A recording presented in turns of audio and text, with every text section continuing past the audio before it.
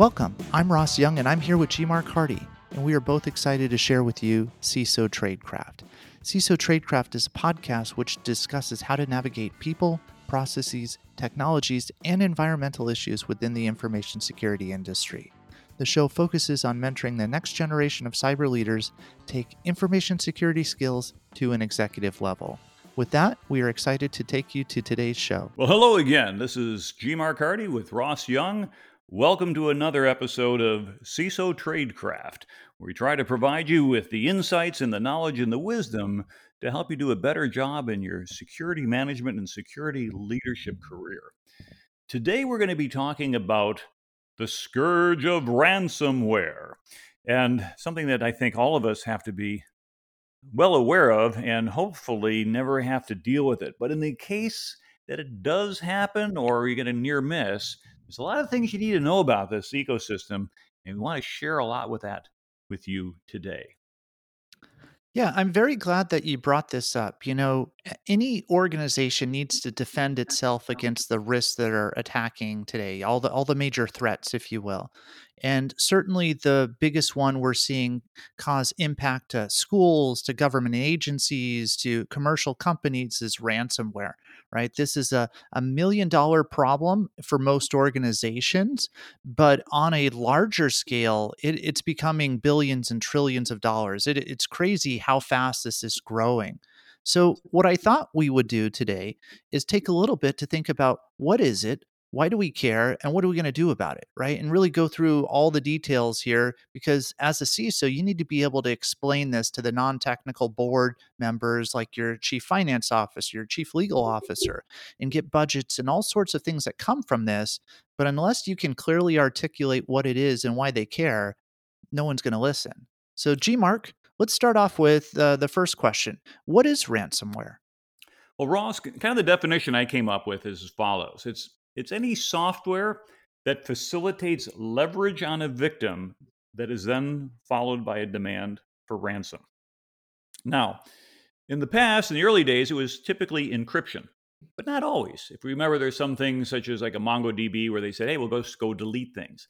But now what we're seeing is a move toward a different type of attack where they're talking about possibly publishing information that they have stolen and exfiltrated. So ransomware then would fit into or cover all those different types of attacks. Okay. So when I think about it, I think you've called it out just right. It's basically malware with a ransom, right? That's where you're getting the where from the word, right? Mhm. So now that we know what it is, why is this working? I mean, we pay a lot of money for cybersecurity departments. Didn't we fix this? Well, you kind of hope so. But the thing is, if you look at our traditional CIA triad confidentiality, integrity, availability what do we as CISOs and security leaders spend most of our time on? The C and the I. The A, we're like, okay, fine, that's a backup power system. We want to make sure that we have redundancy, but by and large, the A is almost a lowercase.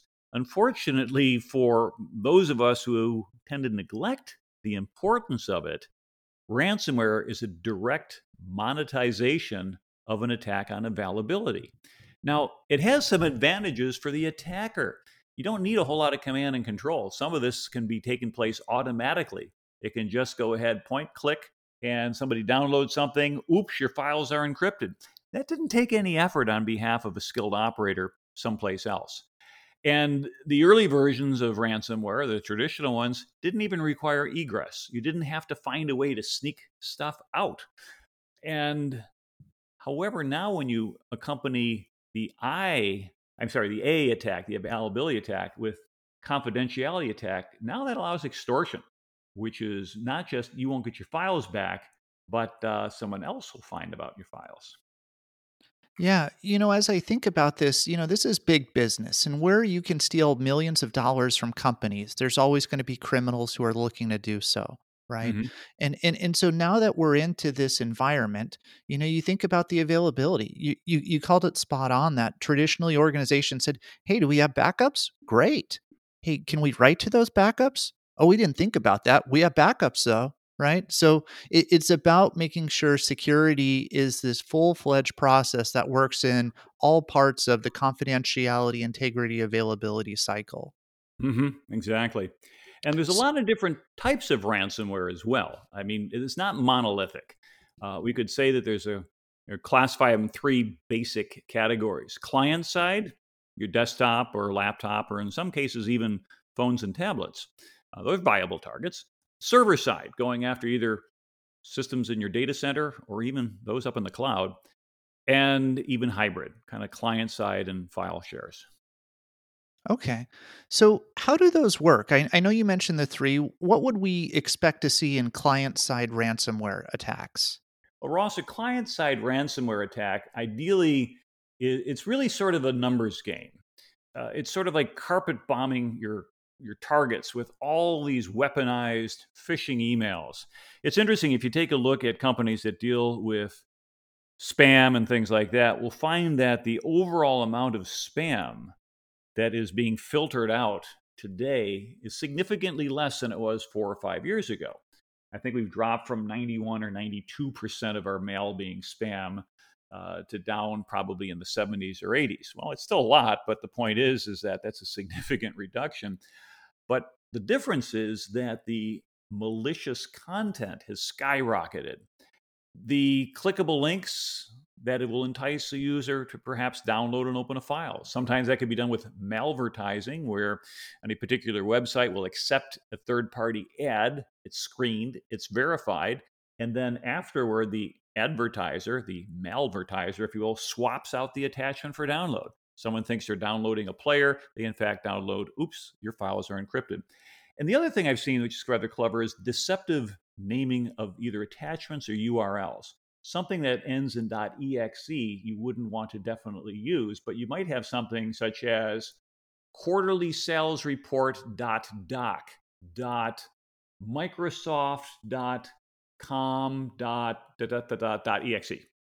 And in the effort to make things more readable for users, sometimes that latter portion is truncated, and the clever attacker is going to make sure that all you see is what looks reasonable.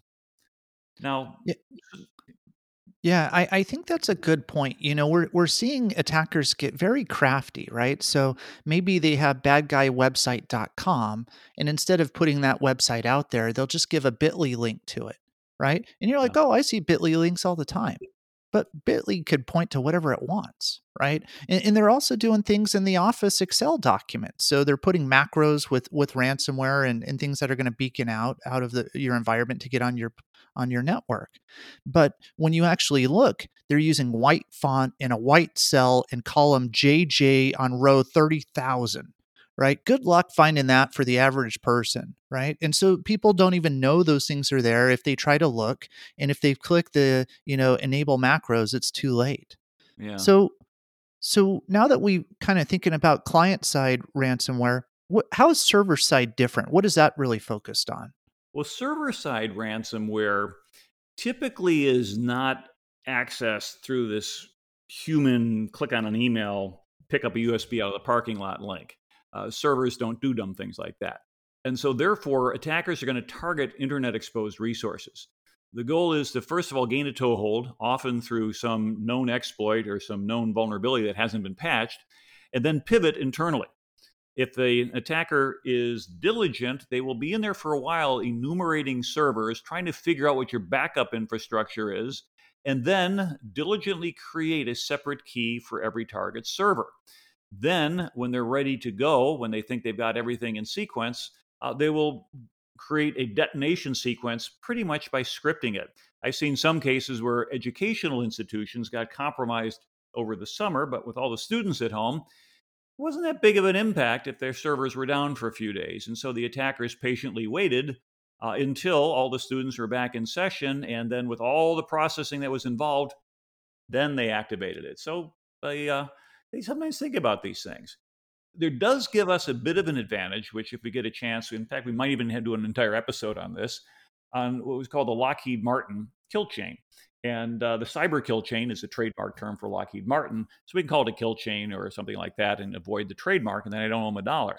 But their process of reconnaissance, weaponization, delivery, exploitation, installation, command and control, and then actions on the objective give the defender an opportunity to catch any one of those phases. And if you can tackle the runner on the 2 yard line, you still prevented a touchdown.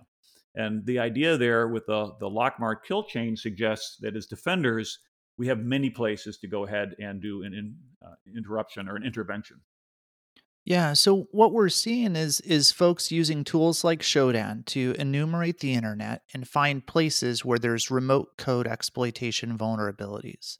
They use that to pick a target and they say, okay, we're on a box in the network. Let's see where we can go from these credentials, right? They're following that kill chain of laterally moving and getting credentials until they find something of interest. And then they go to town on your data, right? Well, what about these incidents? When these happen, whether it's from a client or server side, how expensive is this for organizations? Well, it's interesting when you look at the economics and some of the incidents. I mean, in terms of the costs, what you have is regulatory fines, of course, pay the ransom or don't, penalties, legal fees, perhaps, particularly shareholders or somebody wants to sue you, loss of business because you're out of order, your reputational damage, plus all these remediation costs. So if we take a look at a couple well-known ransomware incidents, and I'm deliberately picking some from a couple years ago, so I'm not picking at somebody when the runes are still a little bit raw.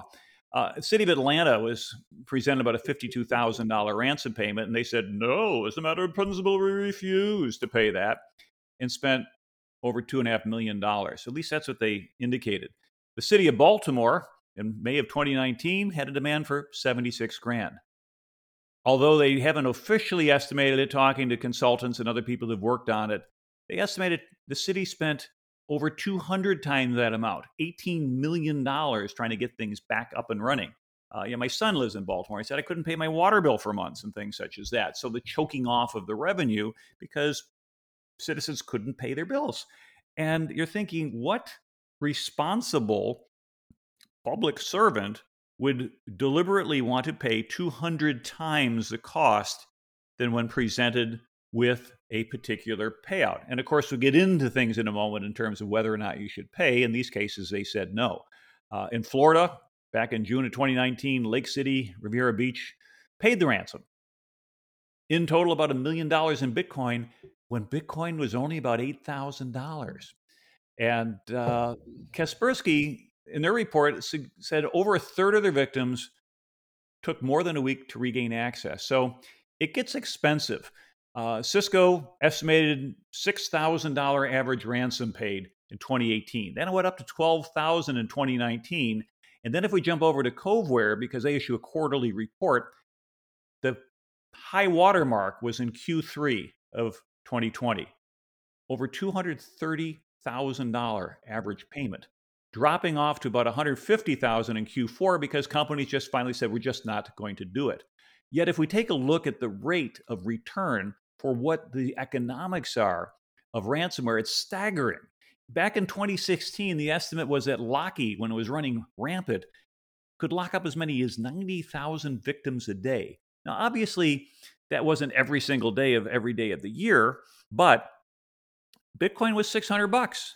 And those profits there were estimated by law enforcement at about $500 million. Now, if attackers just held their Bitcoin position, hey, they just stuck it in their bottom drawer, they would have over $50 billion. And that's just one single ransomware family. So, what's the total cost? Now, I don't necessarily agree with this number, but Cybersecurity Ventures estimated about $6 trillion in economic impact for 2021, which caused some people to say, hey, why doesn't our government just start doing ransomware? And maybe we can balance our budget and pay for all the stuff we want to do. I mean, would a government ever do that? Well, we've definitely seen instances where nation states are hacking companies, right? So the Saudi Aramco company has been hacked. We've seen different companies, even banks. North Korean banks, or I'm sorry, North Korea has attacked banks overseas and used that to do wire fraud. I certainly would imagine that given the potential money revenue that could be generated, if you were a poor country, this may be a viable option to consider, although completely unethical and wrong. Hope nobody does this. But, sometimes things are viewed as all's fair in love and war, right? Yeah, ethics are usually viewed from the perspective only of the victim, not the attacker. But if you think about it, a nation like the Democratic People's Republic of Korea, with all the economic sanctions that are placed on them, with the difficulties it had with harvest and other things like that, this is a viable means of funding their government. And as far as they're concerned, it's not a matter of Western ethics, it's a matter of economic survival. And to a certain extent, shame on us if we allow operators from anywhere, whether it's organized crime, nation states, or just individual hackers, to gain a toehold in our network and actually do stuff. But of course, maybe one of our errors are that we keep setting up defenses like a Maginot Line, just hoping it keeps the bad guys out. So, with ransomware, just becoming more and more popular, are we seeing any changes that are happening from maybe how ransomware used to be and how it is now? Yeah, I think the Schlieffen plan for the ransomware was just to an end around these defenses to say, hey, guess what? Companies are building more robust backup systems. They're backing up more frequently. They're keeping them offline. So when these ransomware demands go out, the victims are saying, well, never mind. I've got my own backups. Thank you very much. What we can do as defenders, of course, and what I've done in my enterprise is I'm using tools that are available through Microsoft. In our Microsoft tenant, we can turn on things such as OneDrive, and so that as we educate our users and we set up default directories, as they're working on things, they get copies saved to OneDrive, which keeps generational backups. Ransomware hits, guess what? You can back up to the last known good. In addition, there's ransomware protection on Microsoft endpoints. You can actually go through on a Windows 10, go ahead and start typing RANSO, and you'll get the ransomware protections, which allows you to limit what applications can write to key directories. So that's been our traditional approach. But what we're seeing changing, Ross, is the payment demands are going up. And the massive increase in Bitcoin price is making monstrous fortunes for attackers. If you think about it, as we move toward quote unquote accepting Bitcoin as mainstream, we're instantiating huge profits in the hands of criminals and encouraging more of that activity because essentially most of these hackers are going to operate in jurisdictions that are outside of their victims' law enforcement control. Companies are investing in the offline backup technology, but as we say in the military, the enemy gets a vote. And so, a key thing to keep in mind, attackers are pivoting to exfiltration of sensitive information in PII and using that as leverage. And so now it's not a matter of pay me to get your availability back, it's pay me or I am going to release this internal corporate email and cost you customers. I'm going to release this sensitive information which could embarrass you or create lawsuits, or we're going to publish privacy protected information and create a nightmare for you with GDPR compliance or the California Privacy Protection Act or anything else that happens to be out there. Yeah, and that's an interesting place to be. If you're in an organization and you know the attackers, they send you, here's a directory list of everything we stole, and here's three files that show very sensitive things, right? Because it's next quarter's earnings right before it goes out, right? Those things there have major issues, and you're thinking about, oh man, what are my regulators going to tell me? Am I going to be in audit hell for the next couple years of my life because of this? And do I want to just make this go away? Particularly in the medical industry, where hey, these are things that could cause loss of life if these IT systems aren't up and running quickly. When doctors can't get access to patient information, so it becomes a very hard ethical decision of where you want to draw the line and what you want to do there. Yeah, and attackers were really lowering the bar. That is to say, there's now ransomware as a service. An inexperienced operator can target victims in exchange for a piece of the action. And as a result, you're basically, if you will, leasing cloud services where you're depending upon the skill sets of this professional attacker. If you will, they're paying a commission. And I've even seen some families of ransomware that say, hey, if you get ransomwared, but you can get three other entities ransomwared, we'll give you back your files. That's not the kind of friend you want to have. So, as we start to think about this, we talked about the different types of ransomware. Why does it keep working? Right? Yeah, it's an excellent question because this has been around a while. And I think the big reason is users are gullible. And human gullibility is always going to be a factor. I remember if you go to DEF CON and you see the shirts from the social engineering village, you can get a black shirt on the front that says social engineer, and on the back it says, because there's no patch for human stupidity. Well, we'll avoid the stupid word, but we'll use gullible. I think it's a little bit less offensive, but it's probably even more accurate. You can have brilliant people that are gullible.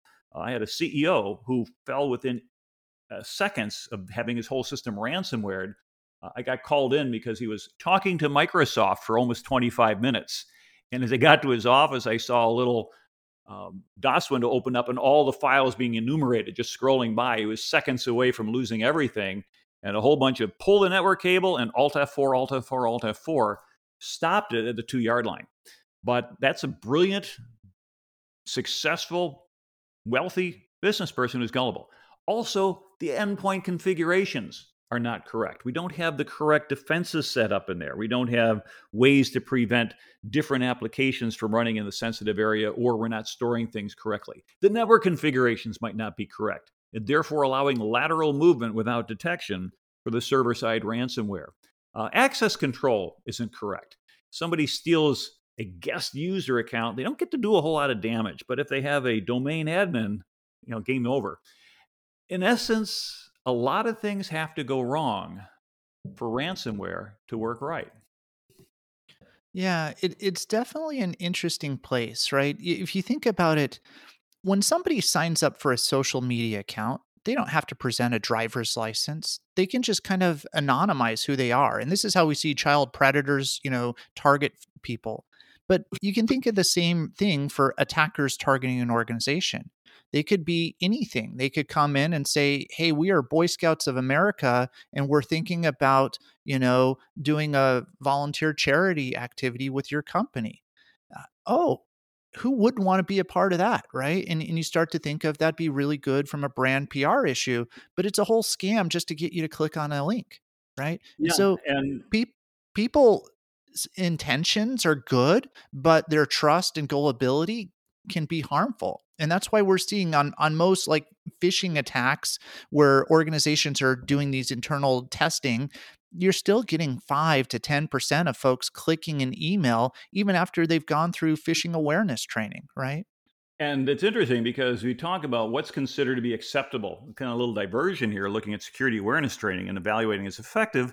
And for the most part, I think 5% or less is considered to be a passing score. Well, of course, some might argue, hey, even 1 in 20, even 1 in 10,000 are enough to affect the organization if there's proper lateral movement, proper being it'll work. Yeah, I agree. But if the default is 30% and you've got it down to 5 or less, you certainly improved it. And that security awareness is not a monolithic defense. There's a lot of other things you can do. But the hard part is that we're not up against just a lone hacker sitting in dad's and mom's basements eating pizza and Mountain Dew, not paying any bills. We're facing a little bit more sophisticated type of an attacker. So so let's talk about these types of attackers. I mean, I know we always hear about things like Russian criminal groups that may be going after a company. Sounds like there's $1 million to be made on big paydays for large organizations. What does that look like in reality, G Mark? Help us get through the fluff. Well, if we take a look at the other side, we'll find out that ransomware is being run as a business. I mean, to the point where you have a lease on a building, you have equipment that you buy, desks and chairs, pay the heat and electric, have an ISP connection, payroll, benefits, probably some MBAs in there as well, running this thing, trying to optimize the financial output. And if they're wise, they'll operate out of the reach of the law enforcement's jurisdiction of their targets, as I had said before. But when you think about it, if you were to take a little bit of time to try to understand what are the business elements in running effective ransomware, we'd find out that there's several stages that have to be completed. You have to exploit identification. We have to figure out ways that we could somehow take advantage of something that allows us to elevate privilege. and then develop that software so that it could be gone ahead and pushed out. Then ideally obfuscate the malware so it can get past the defender's filters, have some sort of internet communications interface for command and control, as well as downloading payloads and doing key exchanges, website hacking tools so that one could go ahead and place that malware, that ransomware in legitimate sites, spam bots, which you can either own or rent them. And there's a lot of services out there that will allow you to send a lot of spams. I remember back, I think it was 2002, I spoke at a conference down in El DF, Mexico City. And the speakers were kind of put two to a room, and the gentleman that I was paired up with was down from Argentina. What was interesting was he was the biggest spammer in the world at the time. And everybody's thinking, oh, that would be from, for example, Russian Federation or Eastern Europe. No, it was down from South America. And I kind of asked him about it, and he explained the economics. He said every week I add a few tens of thousands of systems, and I lose a few hundred of them as people kind of figure it out. But I basically have an ever-growing network, and he just rents it out. So you schedule your spam like you'd set up a dentist appointment. Hey, I can get you in a week from Thursday. How does 2 o'clock sound? And for the next 2 hours, that's what he does. Is his bots will be pumping out spam all over the place. So there's a business in and of itself. Also, managing crypto keys, that has to be done correctly if you want to get your money back. Ways to monetize it, setting up Bitcoin wallets, and we probably should do an episode on that because I've done a lot of research on cryptocurrency over the years. Fortunately, I wish I had been buying more of it than just studying it. I probably wouldn't have to be doing these podcasts. But the point is that there's a whole world right there, plus money laundering. How do we go ahead and get rid of all of this quote unquote ill-gotten gains and turn it into something useful? And let's not forget customer support. Turns out that customer support is sort of a feature, in the genuine sense of a feature, of a lot of these ransomware families. I know of one person early on, and her friend's mom got ransomware. Well, mom was a grandmother, and the ransomware demand was for a couple $100 of Bitcoin. Well, a grandmother trying to buy Bitcoin is like a grandmother trying to buy heroin. Like, where do you start? And so we helped her out a little bit, and they like, wait, we're almost out of time. We kind of figured this out, but then because of the volatility in the Bitcoin price, it had dropped, and they didn't have enough money to pay the ransom. And with the clock running out, she said, "Hey, mom, look, there's a little thing. Click here for help." And they got an online help. And the person said, "May I help you?" And they said, "Well, I'm here with my mom, and we're trying to pay the ransom, but Bitcoin price changed, and we don't have the $200 anymore. It's only worth about 188, and the time's running out. Is that good enough?" What do you think this customer support agent said from the other side of the world? Sure, $180 better than nothing. Took and gave them all their files back. And the funny thing is that this lady, oh, wasn't he such a nice young man? Mom, he took our money. Yes, but he was so polite and helpful. And so what we see then is that as ransomware is a business, if it's going to be run effectively, it needs professional management and a lot of moving parts. Yeah, especially on the negotiations. Can you imagine what type of hostage negotiation tactics you must have when they're negotiating a $20 million ransomware package and maybe they settle on five, right? And it works. I've read a number of things, and of course, some of these numbers are just not published. You don't necessarily want the world to know, what you started, where you ended up. But in general, a large percentage of ransomware is negotiable. Back in the day when it was sort of the target of opportunity, I think it was MedStar Health back in 2016, they got ransomware.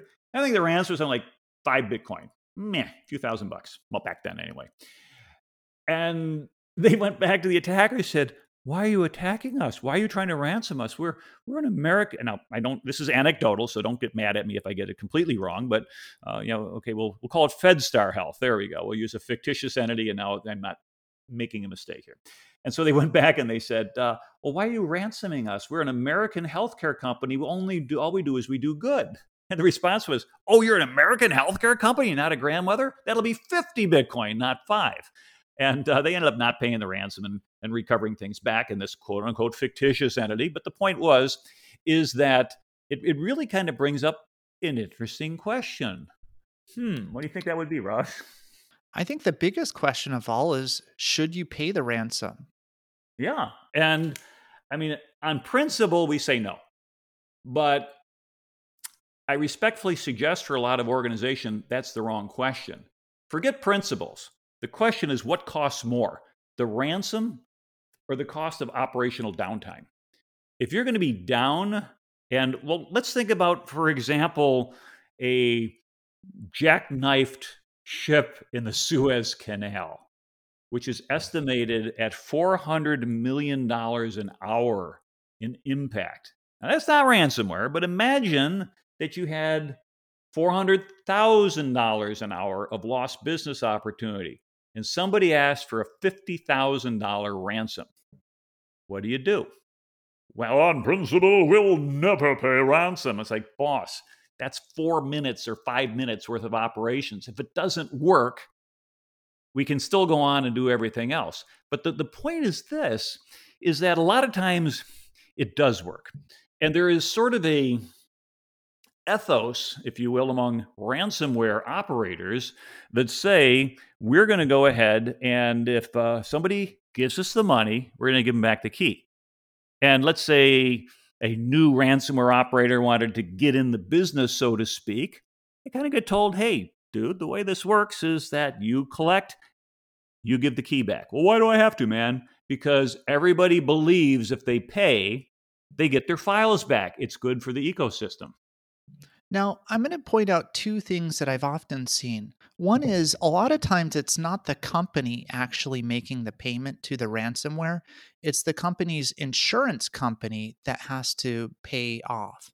And so that can be one way that I've seen people almost misattribute, well, I didn't pay it. It was the insurance company that paid it.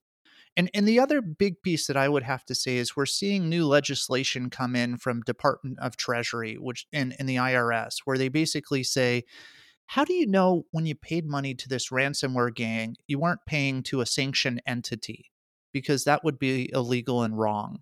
And so it's getting a little trickier to pay, but certainly it's something that is a business decision for right or wrong. And you need to go and talk to your legal counsel. You need to go and talk to your executives in your company and figure out what the right stance is. And that's an excellent point because two items here. One is the Office of Foreign Access Control, or OFAC, runs a sanctions list, and you have to be careful if you're going to go ahead and pay ransom that you may be paying ransom directly to an entity that is specifically listed on that OFAC exclusion list. I remember I was asked by a client last year, "Hey, we got ransomware. Can you help us?" And one of the things we're looking at is, well, what's the ransom for? What's the cost of your operational downtime, et cetera, et cetera? And buddy of mine said, "Hey, G Mark, ask them what family of ransomware they have. See if they can figure it out." Well, they did. And he went back and said, guess what? People who run that are on the OFAC list. They cannot pay. If they pay, they are violating federal law, which means you're kind of stuck in a way, then you got to come up with a different answer. But if we go back to that question of which costs more, the ransom or the cost of the operational downtime, you want to explain why you can't meet your service level agreements to your CIO or to your CEO or to the board of directors or your customers?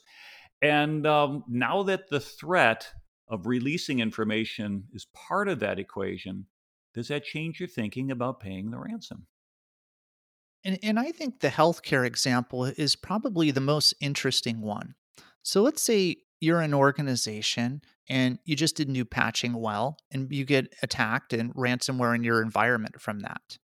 Well, now all of a sudden you are unable to provide medical services to people, which is causing loss of human life, right?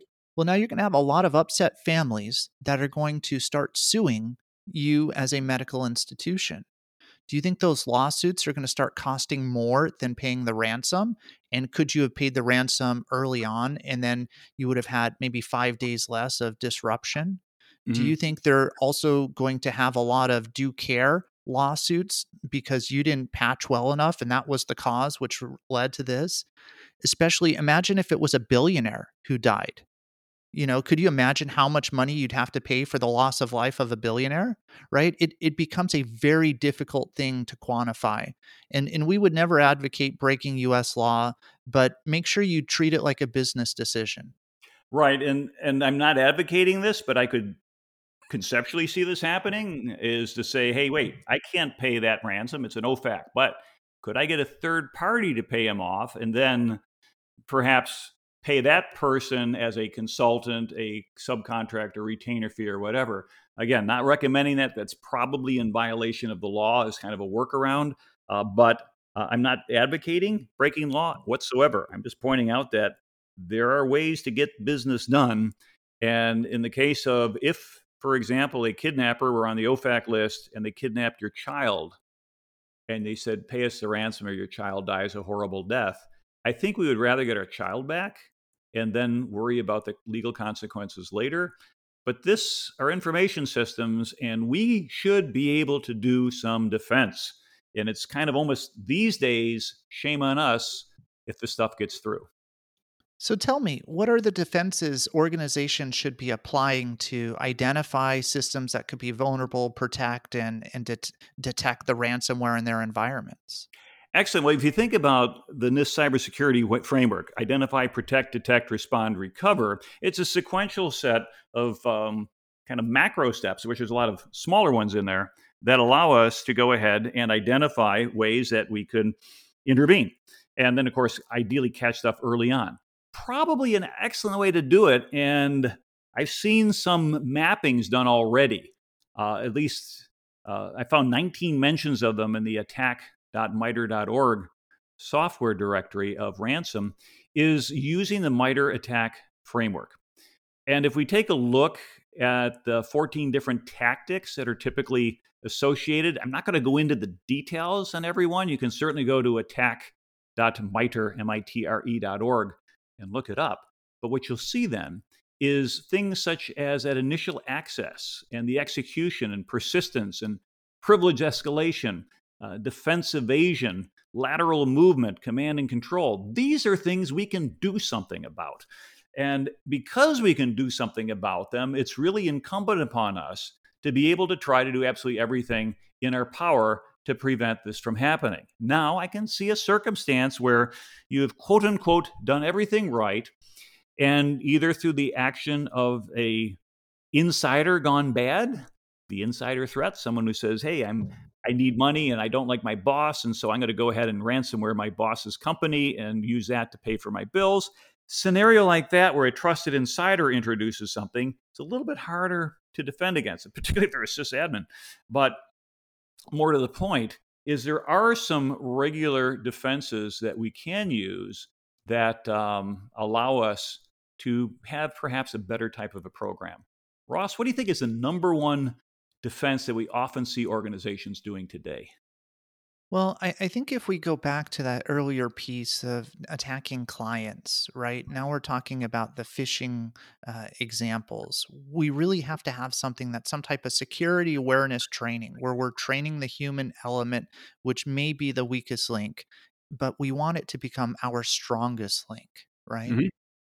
Yeah, and if you take a look, for example, this regular security awareness training, a company right around the corner from me, KnowBe4, has reached about a $2 billion valuation. They're doing an IPO in 2021. I know Stu went over to his office when he had about 30 employees. He's now well over 1,000. And his focus is on security awareness training. Interestingly enough, a few years back, he bought a bunch of Bitcoin saying, hey, you do our training and your people click on links and you get ransomed, we'll pay the ransom.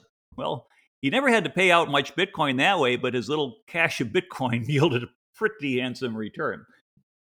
Reinforce policies with your users about credential sharing. Don't do it.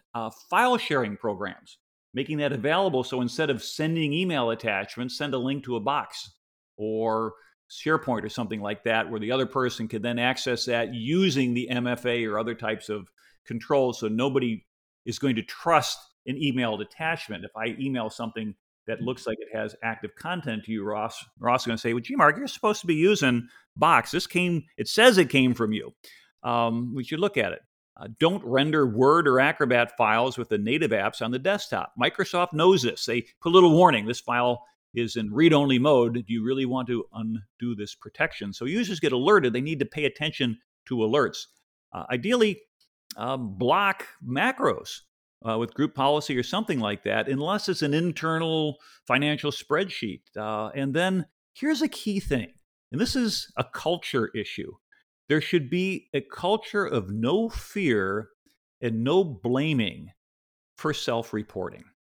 Someone ought to be able to turn themselves into the CISO saying, I think I just did this, or I just coughed up my credential, or I just did something, and I need to put myself on report, and know that they're going to be treated with a certain level of respect and possibly even confidentiality, because the number one mission is to protect the organization. Yeah, and what we're seeing is organizations having a button for report spear phishing inside of Outlook, right? And then they click that and they self-report. And many of the self-reports come post facto where I click this link, I think something screwy's happening on my computer, please make it stop, right? Mhm. And I'm sorry that it happened, but I'd rather have them tell me that it happened than a couple hours later where damage really becomes amplified, right? And so that's a huge piece of how do you build that self-reporting culture, as well as how do you even get them to report it before they click the link and you say, "Oh, that's a good email. Don't worry about it. You can go through and click it." Right? Right. You never ever ridicule somebody for reporting a false positive. In fact, when we get those, we had just some yesterday that one person reported it, and immediately went ahead and blocked the sender. And a few minutes later, the chief operating officer said, "Hey, I was just going through my email. I found this." And we could say, "Hey, we've already spotted it. We've deactivated it. Good catch, but we get ahead of it." Other things we can do.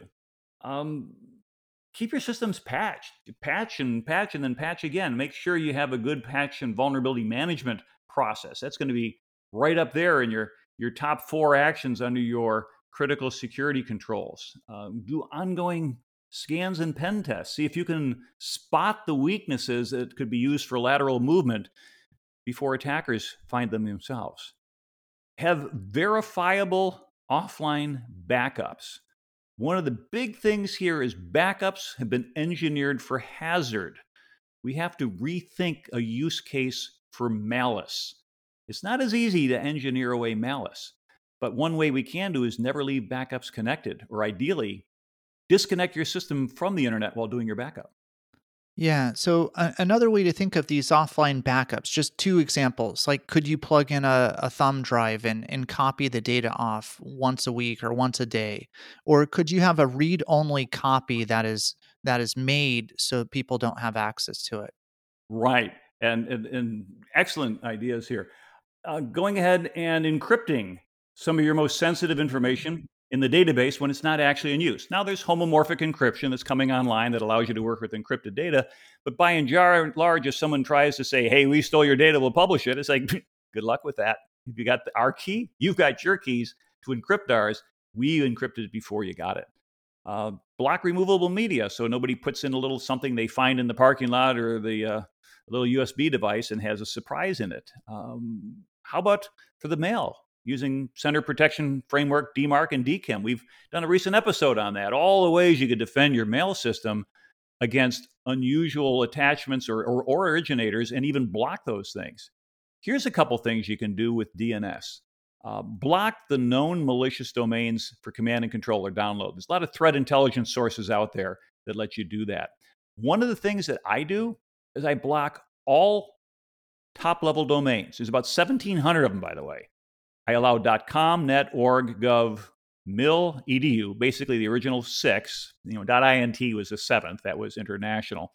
And probably .us and interestingly enough .io, because so many companies like to use that, although that's the British Indian Ocean territories and the Indian Ocean. Everything else approved by exception. Attackers are going to use these off-brand top-level domains because they're administered differently. And a lot of those domains don't have to be paid for 72 hours. They register a throwaway domain. They give the victim 72 hours to pay. Why? Because they don't intend to pay for the registration. It expires, the domain goes away, and they keep their operating costs down. A couple last ideas. Sandboxed browsers or virtual detonation chambers, so things are tested before they take off. How about enforcing least privilege? As I said before, the most damaging is a compromised domain admin account. A single device guest account can't do a lot of damage when you try to run ransomware from that. Keep your network segmented. The more segmented, the better off you are. Maintain up to date signatures for your malware. Consider using application whitelisting or allow listing, whatever term you prefer. Incident response, practice your drills. And of course, multi factor authentication. Even if somebody's able to guess a password, the little alert on the phone indicates, nope, I'm at the dinner table. That wasn't me. Something's going on. Excellent. Well, I think you provided a wealth of knowledge here on ransomware. We went over why does it work? How does it work? What's kind of the money logistics around it? How common is this across different companies and cities and different sectors? And what are some of the business decisions where are we going to pay it or not going to pay it? And remember, this is a business decision and you need to figure out what's right and follow all applicable laws. Thank you again for listening to this show. We always love having our listeners like, subscribe, and share the podcast. So do your part and help us help others with their CISO tradecraft. Thank you, everyone. Until next time, take care.